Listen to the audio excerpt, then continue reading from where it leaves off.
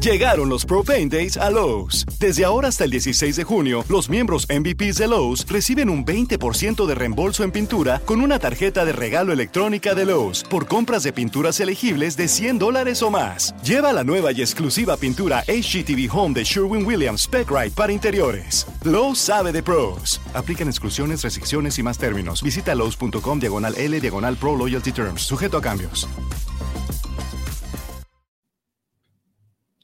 It's Wednesday on the North Shore Drive podcast here on the Pittsburgh Post-Gazette. I'm your host, Chris Carter. We have a special guest here, Mark Gorscak, former Steelers scout, recently retired. He has amassed 28 years of experience in the NFL and with the Pittsburgh Steelers. We're going to pick his brain as well as Ray Fittipaldo's and Jason Mackey. It's going to be a fun episode here for the Pittsburgh Post-Gazette. Let's get into it. You are now listening to the North Shore Drive podcast, a show on all things Pittsburgh sports from the writers of the Pittsburgh Post-Gazette, hosted by Christopher Carter.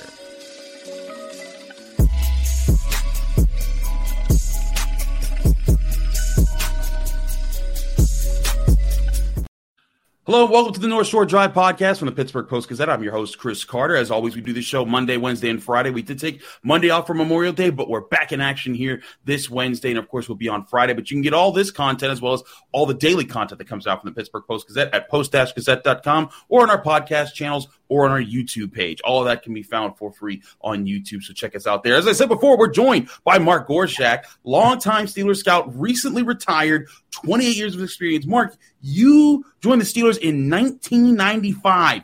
I was in first grade that year. I'm trying to think. I had to think back to how long ago that's been.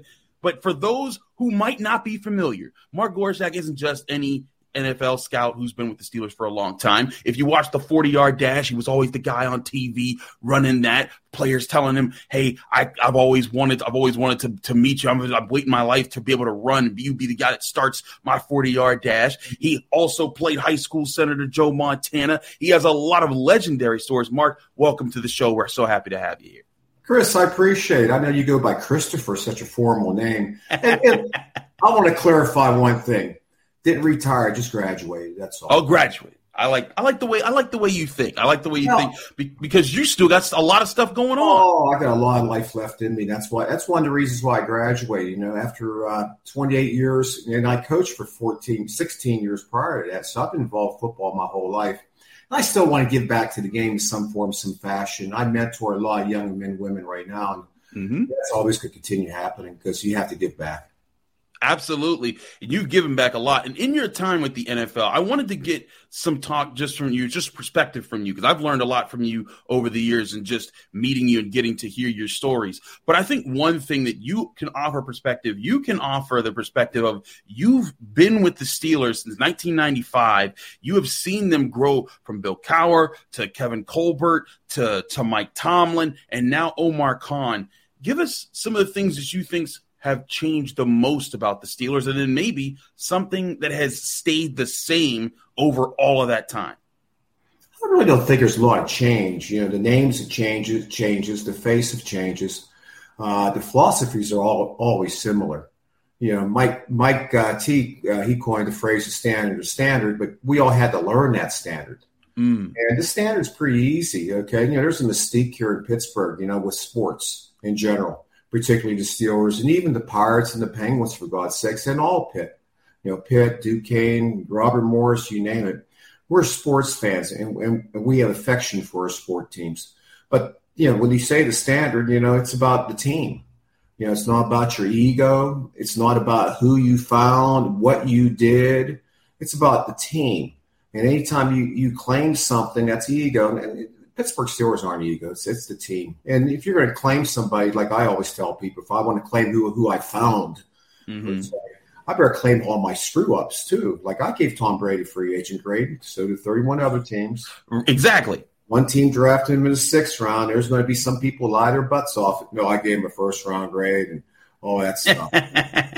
That's legends. You know, that's what lore is all about. What do you think is the biggest thing that stayed consistent with the Steelers that makes them so consistent? Because even beyond Mike Tomlin, the Steelers are perennially at the top of the league, a playoff contender. It's very rare. In my lifetime, I only think of a handful of times when they haven't been a team that's at least have a shot to make the playoffs at the end of the year. What makes the organization like this? Well, I just think we have strong leadership throughout between Bill Cowher, Mike T. You got to throw Tom Donahoe in there too, because he steered that ship very, very well too until Kevin came aboard. And Omar's going to do a great job. He just needs more experience at it, and time will tell. The baseline right now, he's trending in the right direction. There's no question about that. Did a great job replacing Kevin. To me, Kevin's a Hall of Fame general manager. And that's tough to do, and I thought he did a really good job this year. He's pointing in the right direction. But when you start looking at it, it's all about leadership. And the one thing that Mr. Rooney used to always say that I always picked up on when he was alive, for God rest his soul, between him and my dad and most influential people in my life, he always had a phrase about let it simmer. In other words, don't make a quick decision. Think it over. What are the ramifications? Okay, what are all possible solutions? And then make the decision. He was never one to make something quick. He always said, let it simmer, let it simmer. Mm-hmm. And I think that's a great philosophy to have, and I think we follow that. We're not making rash decisions here. We think things through. I hear you on that. And that's something that I think I've talked about a lot in just my few years of covering the Steelers and being able to see and to study them closer, is to see, like, the Steelers don't make knee-jerk reactions. There are teams that jump on things and kind of get on them quickly. And there's certain things that you need to do just on the nature of football, the nature of life. But there's plenty of things that you don't just move your entire philosophy that you've built an entire institution that is the Pittsburgh Steelers off of to do that. And I think part of that is exemplified in the transition from Kevin Colbert to Omar Khan. Mark, lots of fans are celebrating the Steelers draft, even though they just got to rookie camp and they're doing OTAs right now, but they're celebrating it as a great fit. And listen, I think that the Steelers draft that the Hall was brought in was great. I had a lot of those guys ranked as some of my top players in the draft class.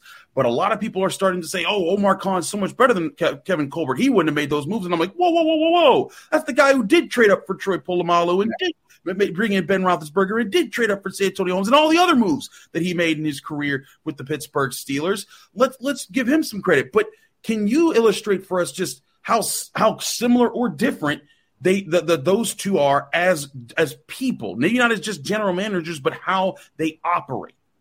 You can go talk to both of them. You go in their office, they're real people, they're family men. I have no issue talking with Omar at all, nor Kevin. You could tell them, you get some deep conversations and tell them some deep stuff, and they respect you, and they listen. They both listen, but you have to have an ear to listen in this profession or any profession. I just think that's really important. Drafts. I've been here 28 years. There's been drafts where we got C, D grades, and they turn out to be really good. And there's been drafts where we got A grades. They turn out to be bad. We had a bad draft grade with Troy Polamalu. Everybody thought he was a bust. He's a Hall of Famer. So you just don't know. Like I said, it all goes back to the baseline. What's it going to trend 3 to 4 years down the road? That's going to determine whether or not we had a good draft or not. Everybody who gives us these draft grades, what do they really know? They're guessing like everybody else. We're all guessing. Exactly. We're in the profession of taking subjectivity and making it to objectivity. Mm-hmm. All the scouts and the coaches, we blend. Omar has to blend that all in together, and make him into a Steeler. And what's he taking? He's taking subjectivity. All the scouts' opinions, the coaches' opinions, and we're getting opinions from the college coaches that we talk to about the character on these young men, about how smart they are with football. What kind of people, what kind of workers, what kind of leaders. And it's all a subjective opinion. Then we're trying to make it to objectivity. That's going to be programmed to fail in cases too. And it has. But we also our batting average is pretty darn good too. But it is. That's just the nature of it. So people put draft grades on everybody. Who knows? 3 years from now, 4 years from now, they'll tell. I agree. And I do this all the time when people ask me, Chris, what do you grade this draft? And I'm like, man, I hate grading drafts because You don't know who these people are. There's plenty of people that think, oh, this team knocked it out of the park. 4 years down the line, it might not be the case. And I always say that all the time. It's like, listen, as far as how I valued them, and I always say it's my values. It's just me as Joe Schmo who runs a podcast and writes about this stuff. But I'm not the person like you who gets into the facilities, who talks to them as collegiate players, who follows them, who studies them with resources that aren't available to everyone out there. These are things that I think you get an opportunity to see, and that people like us, we can see a glimpse of them, and then we make our best guesses and go from there. And I think one of the biggest guesses that have come out is people wondering about the guy who's set to be potentially the next franchise quarterback of the Pittsburgh Steelers, and that, of course, being Kenny Pickett. And I'm a guy, I covered Kenny. I wrote about Kenny. I saw him play in college, but I didn't get a chance to see him like you guys. What are you guys as a front office? If you think back to the draft process and even before the draft process, when you guys were watching him, what were the things that made him special to you guys and made him think that, hey, this could be the next franchise guy right after Ben Roethlisberger? He loves the process. He truly loves the process. He's an early guy, stay late guy. On a Friday, usually everyone's out of the building by 12:30, 1 o'clock the latest. That's the coaches, too. It's a time to chill and relax for a moment. So you just put a hard weekend. You just came off a game, whether it was Sunday, Monday night, and you got to grind all that tape. You got to put practice plans together. The players got to heal and all that stuff. He's still watching tape in the building when no one else is there. Even as a rookie. And he has that quiet, cool it factor to him, where people gravitate towards him, too. Those are intangibles that you can't, everyone says trust the process. Well, you got to be committed to the process, and he's committed to the process. And that's a big difference. It's not trusting the process. It's about being committed to it. I hear you on that. And that seems very much like who Kenny Pickett is. And we've just only seen the start of it with him being a rookie. We're seeing him in OTAs here continue this. He's Mark Gorscak. Mark, thank you so much for joining us here in the North Shore Drive podcast. We would love to have you back very soon right on this show. Thanks again for joining us. We got Ray Fittipaldo, though, coming up. We got to update you guys on what's been happening in OTAs since we've been off with Memorial Day weekend. We'll be back right after this.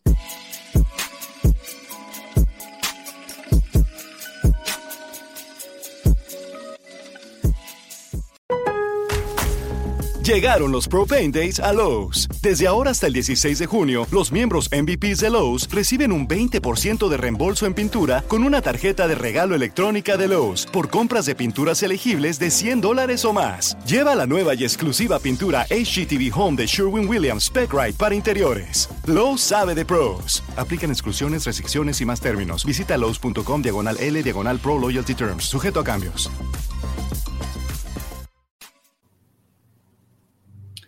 We're back here in the North Shore Drive podcast. I'm your host, Chris Carter. We switched to Ray Fittipaldo, one of our esteemed Steelers beat writers, who wrote the story about Mark Gorscak, the most interesting scout in the world. If you liked what we talked to Mark in the first segment, and you want to get more about his life and what his career was like, do read Ray's piece. It was awesome. He did it back in the middle of May. But Ray, I want to talk to you about the right here and now, and that's the Steelers and OTAs. Another day went by, and you wrote about Mark Robinson, who had the pleasure of speaking with on the Tuesday practice as the Steelers resumed from the holiday weekend. And Mark Robinson's in an interesting position, right? Because this is a guy who played running back in college. He came in, he was a 7th round pick for the Steelers last year, had some really cool camp moments with the way he was able to hit.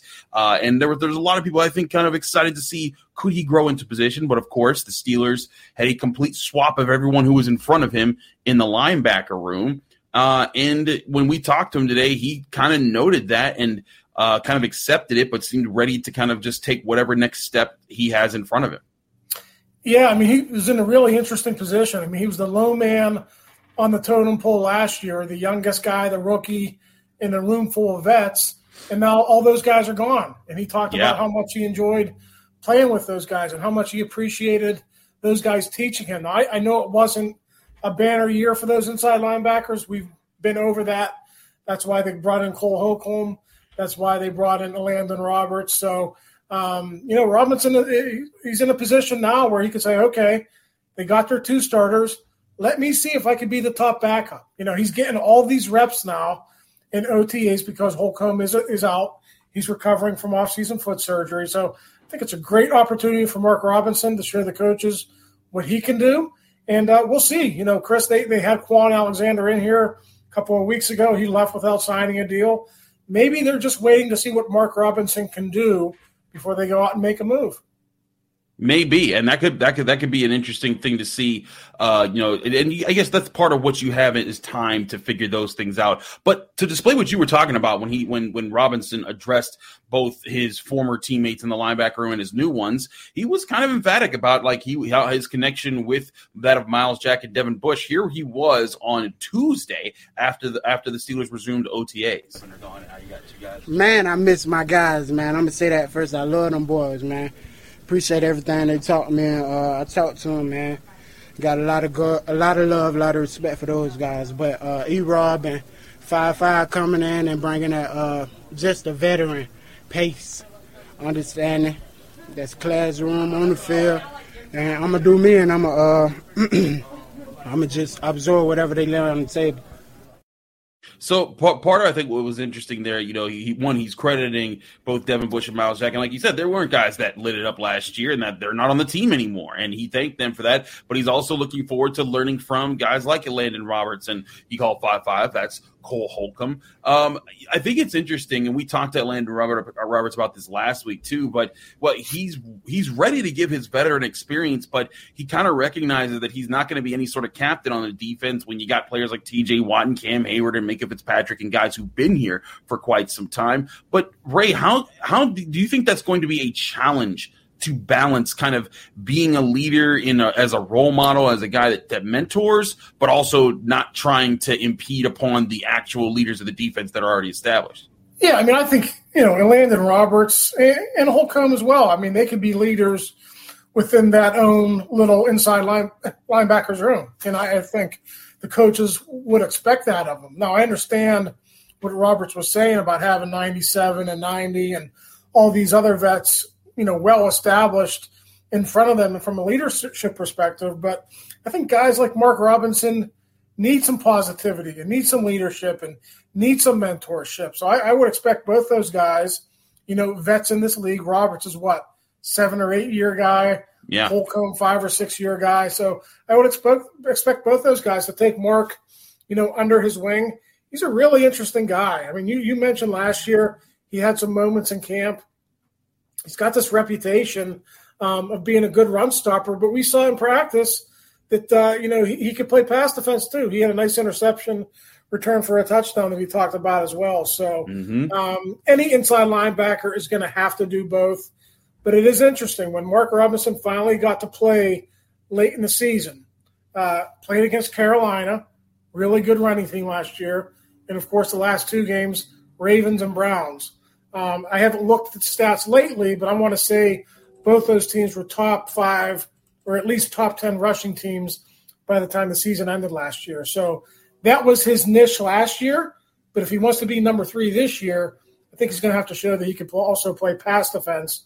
And it looks like he's on his way to maybe doing that.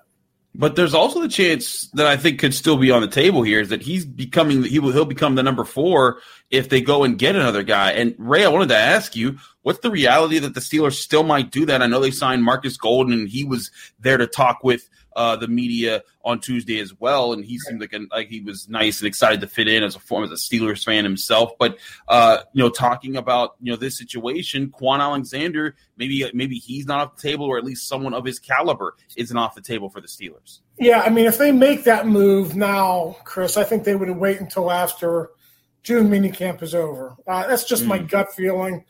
I don't know that for sure, but in the past, I think they've kind of let things play out.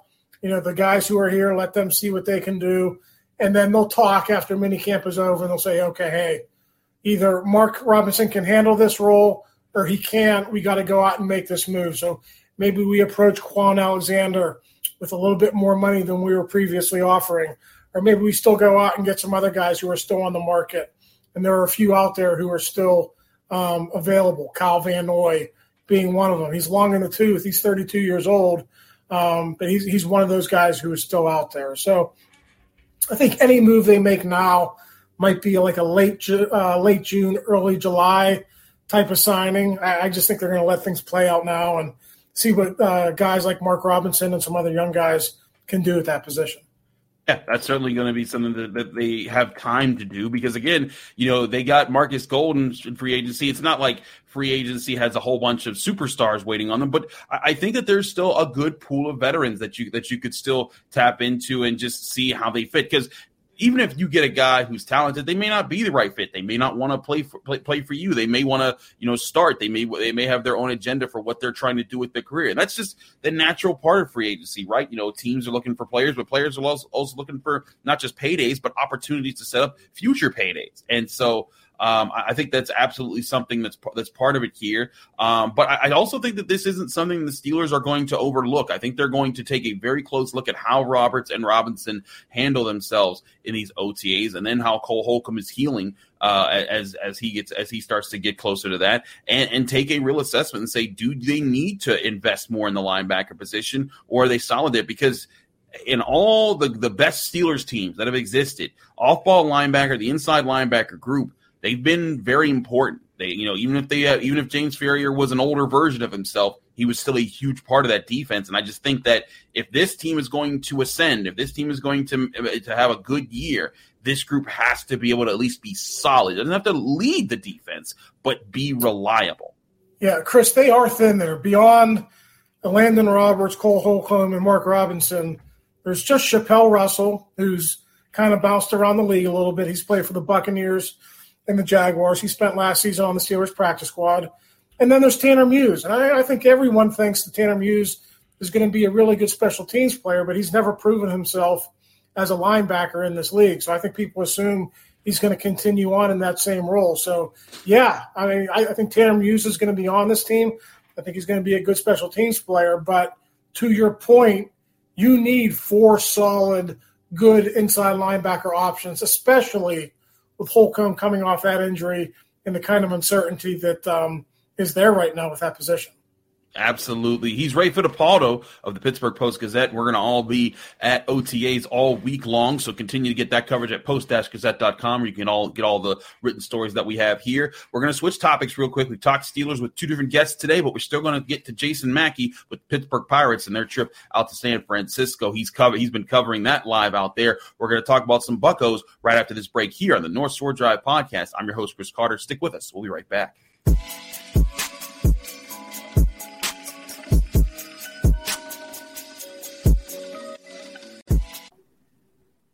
We're back here on the North Shore Drive podcast. I'm your host, Chris Carter. We switched from Steelers talk to Buccos talk. The Pirates pulled out a slim 2-1 win, and they've gotten back to 500 as of Wednesday morning, but they finished their series against the San Francisco Giants, 3:45 Eastern time. And, of course, Jason Mackey, who's on with us now, is going to be there covering it all live. Jason, it seems like it's another chance where the Pirates are 1-1 in a series, and they have a chance to win a series, something they haven't done since April, and it's the last day of May. What did they do right to win? And is there a chance? Do you see them actually pulling this out and getting the series win with Keller on the mound Wednesday afternoon? Yeah, Chris, they've had a lot of these situations. It reminds me of a couple of years ago.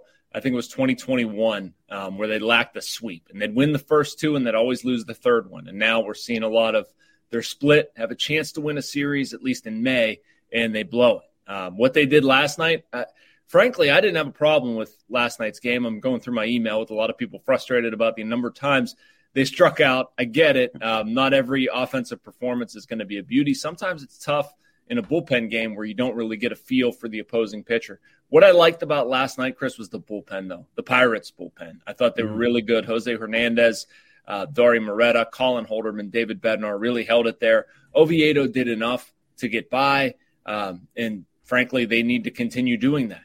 You have a shortened window you'll probably need to cover with Mitch Keller on the mound. By and large, Mitch has been really, really good this season. I think this would do this team a world of good to get a series victory. It was much different around that team last night. They've been looking for something positive to happen. I feel like they kind of did last night, and they need to build on it. How has the spirit of this team endured? Because one of the things that you highlighted, even beyond the playing on the diamond, was how this team was unified, the spirits, the camaraderie, everything that they were building up towards.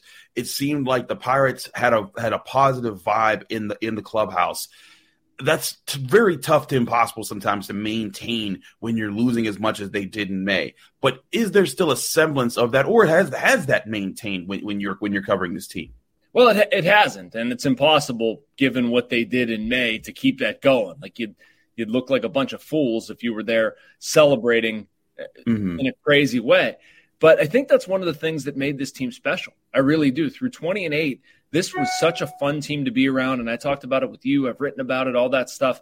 There are fun stories. They're just, they get along well. And again, this isn't stuff that people necessarily want to hear in the middle of a losing streak. I get that. But if you're going to dig out of it and sort of lean into each other and find some of that positivity again, one, I think you can do it. And two, I'm curious if we didn't see signs of it last night.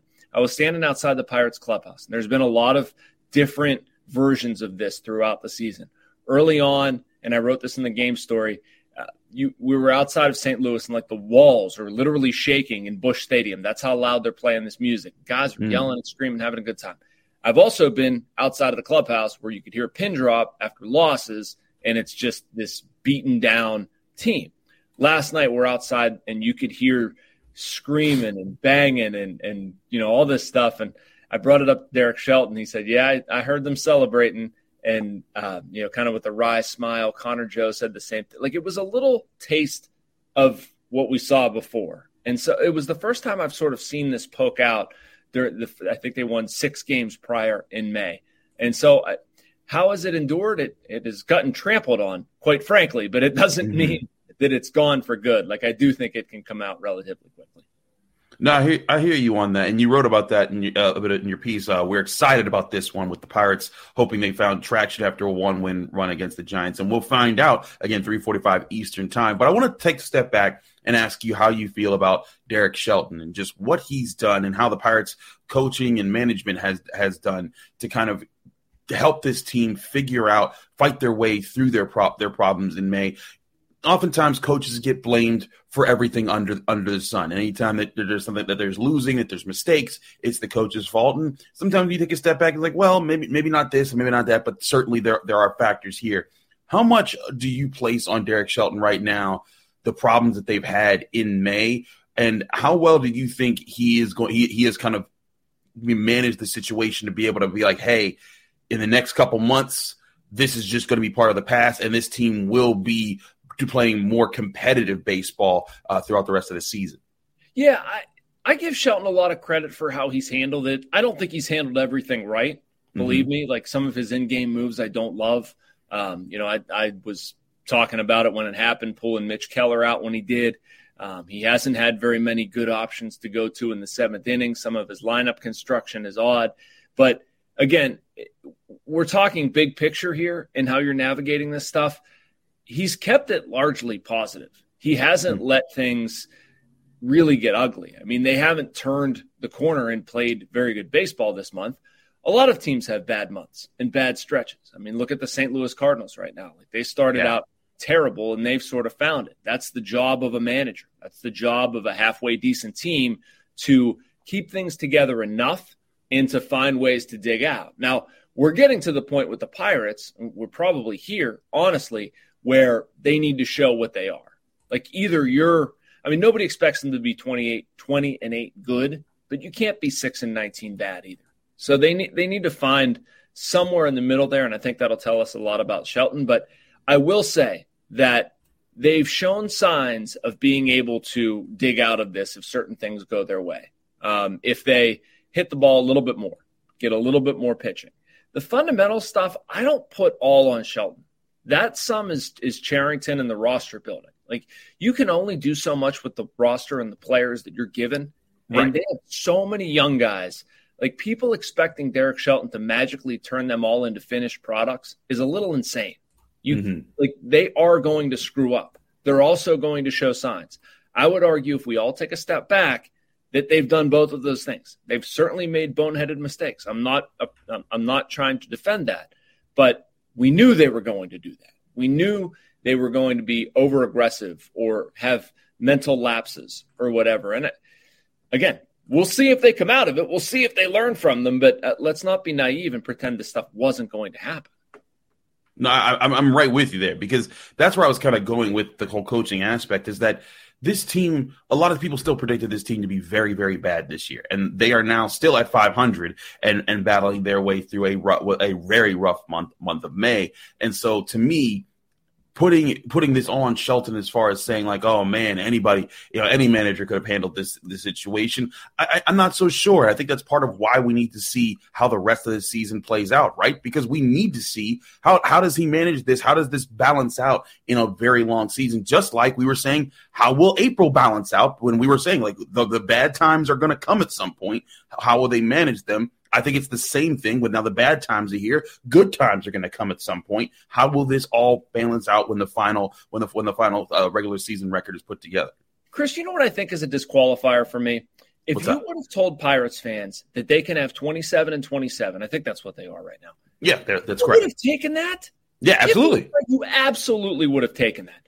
People absolutely. are all upset because it came in the chunk of 20 and 8, and I'm not doing math; it's too early on the West Coast. Yeah, no, I hear you, man. If there would have been a little trickle, like 3 good, 3 bad, 3 good, 3 bad, we wouldn't feel the need to have a referendum on how good the Pirates are. You'd just be happy that they're 500. They're showing progress, but because they teased, because they got everybody's hopes up, we're acting like this is the biggest darn thing in the world because they've had a crappy May. That has happened before. This team has had bad months. Good teams have had bad months. Now, again, I try to qualify every single one of those answers with this could be the trend. This could stick. Like they could be the team that they are in May. They've certainly been that team the past 2 years, so we shouldn't discount that. But let's also just keep in the back of our minds here that the Pirates are 500. Mm-hmm. I'm right with you. Tragedies in the world. I'm right with you here. And again, if they end up 500 this year, in my book, that's outperforming what I expected them to be. Exactly. And bouncing back from where they've been. We've talked about all leading up to the season. The last 3 seasons were some really rough baseball for the Pirates. For them to be at 500 this year is a great sign with the young crew that they have right now of what they could grow into in the coming years. So we'll see if that happens. He's Jason Mackey.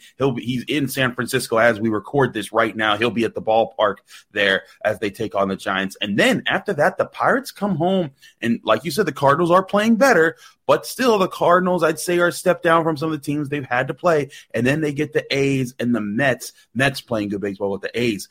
The worst team in baseball, it looks like right now. Maybe some chance for the Pirates to build back up a lead of wins over some of those losses that they've had. Jason Mackey, thank you again for joining us here in the North Shore Drive podcast. Also, thank you to former Steelers scout Mark Gorscak, who was on with us at the first segment, and Ray Fittipaldo of the Steelers beat, who was covering OTAs with us. We'll have another episode Friday. We got a special guest coming up. We'll let that be a surprise of who's coming on the show. But we'll see you then right here on the North Shore Drive podcast from the Pittsburgh Post-Gazette. We'll see you on Friday.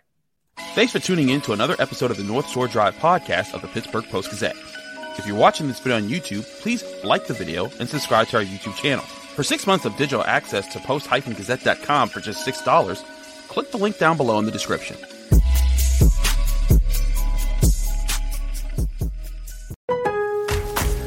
Llegaron los Pro Paint Days a Lowe's. Desde ahora hasta el 16 de junio, los miembros MVPs de Lowe's reciben un 20% de reembolso en pintura con una tarjeta de regalo electrónica de Lowe's por compras de pinturas elegibles de $100 o más. Lleva la nueva y exclusiva pintura HGTV Home de Sherwin-Williams Spec-Rite para interiores. Lowe's sabe de pros. Aplican exclusiones, restricciones y más términos. Visita Lowe's.com/L/Pro Loyalty Terms. Sujeto a cambios.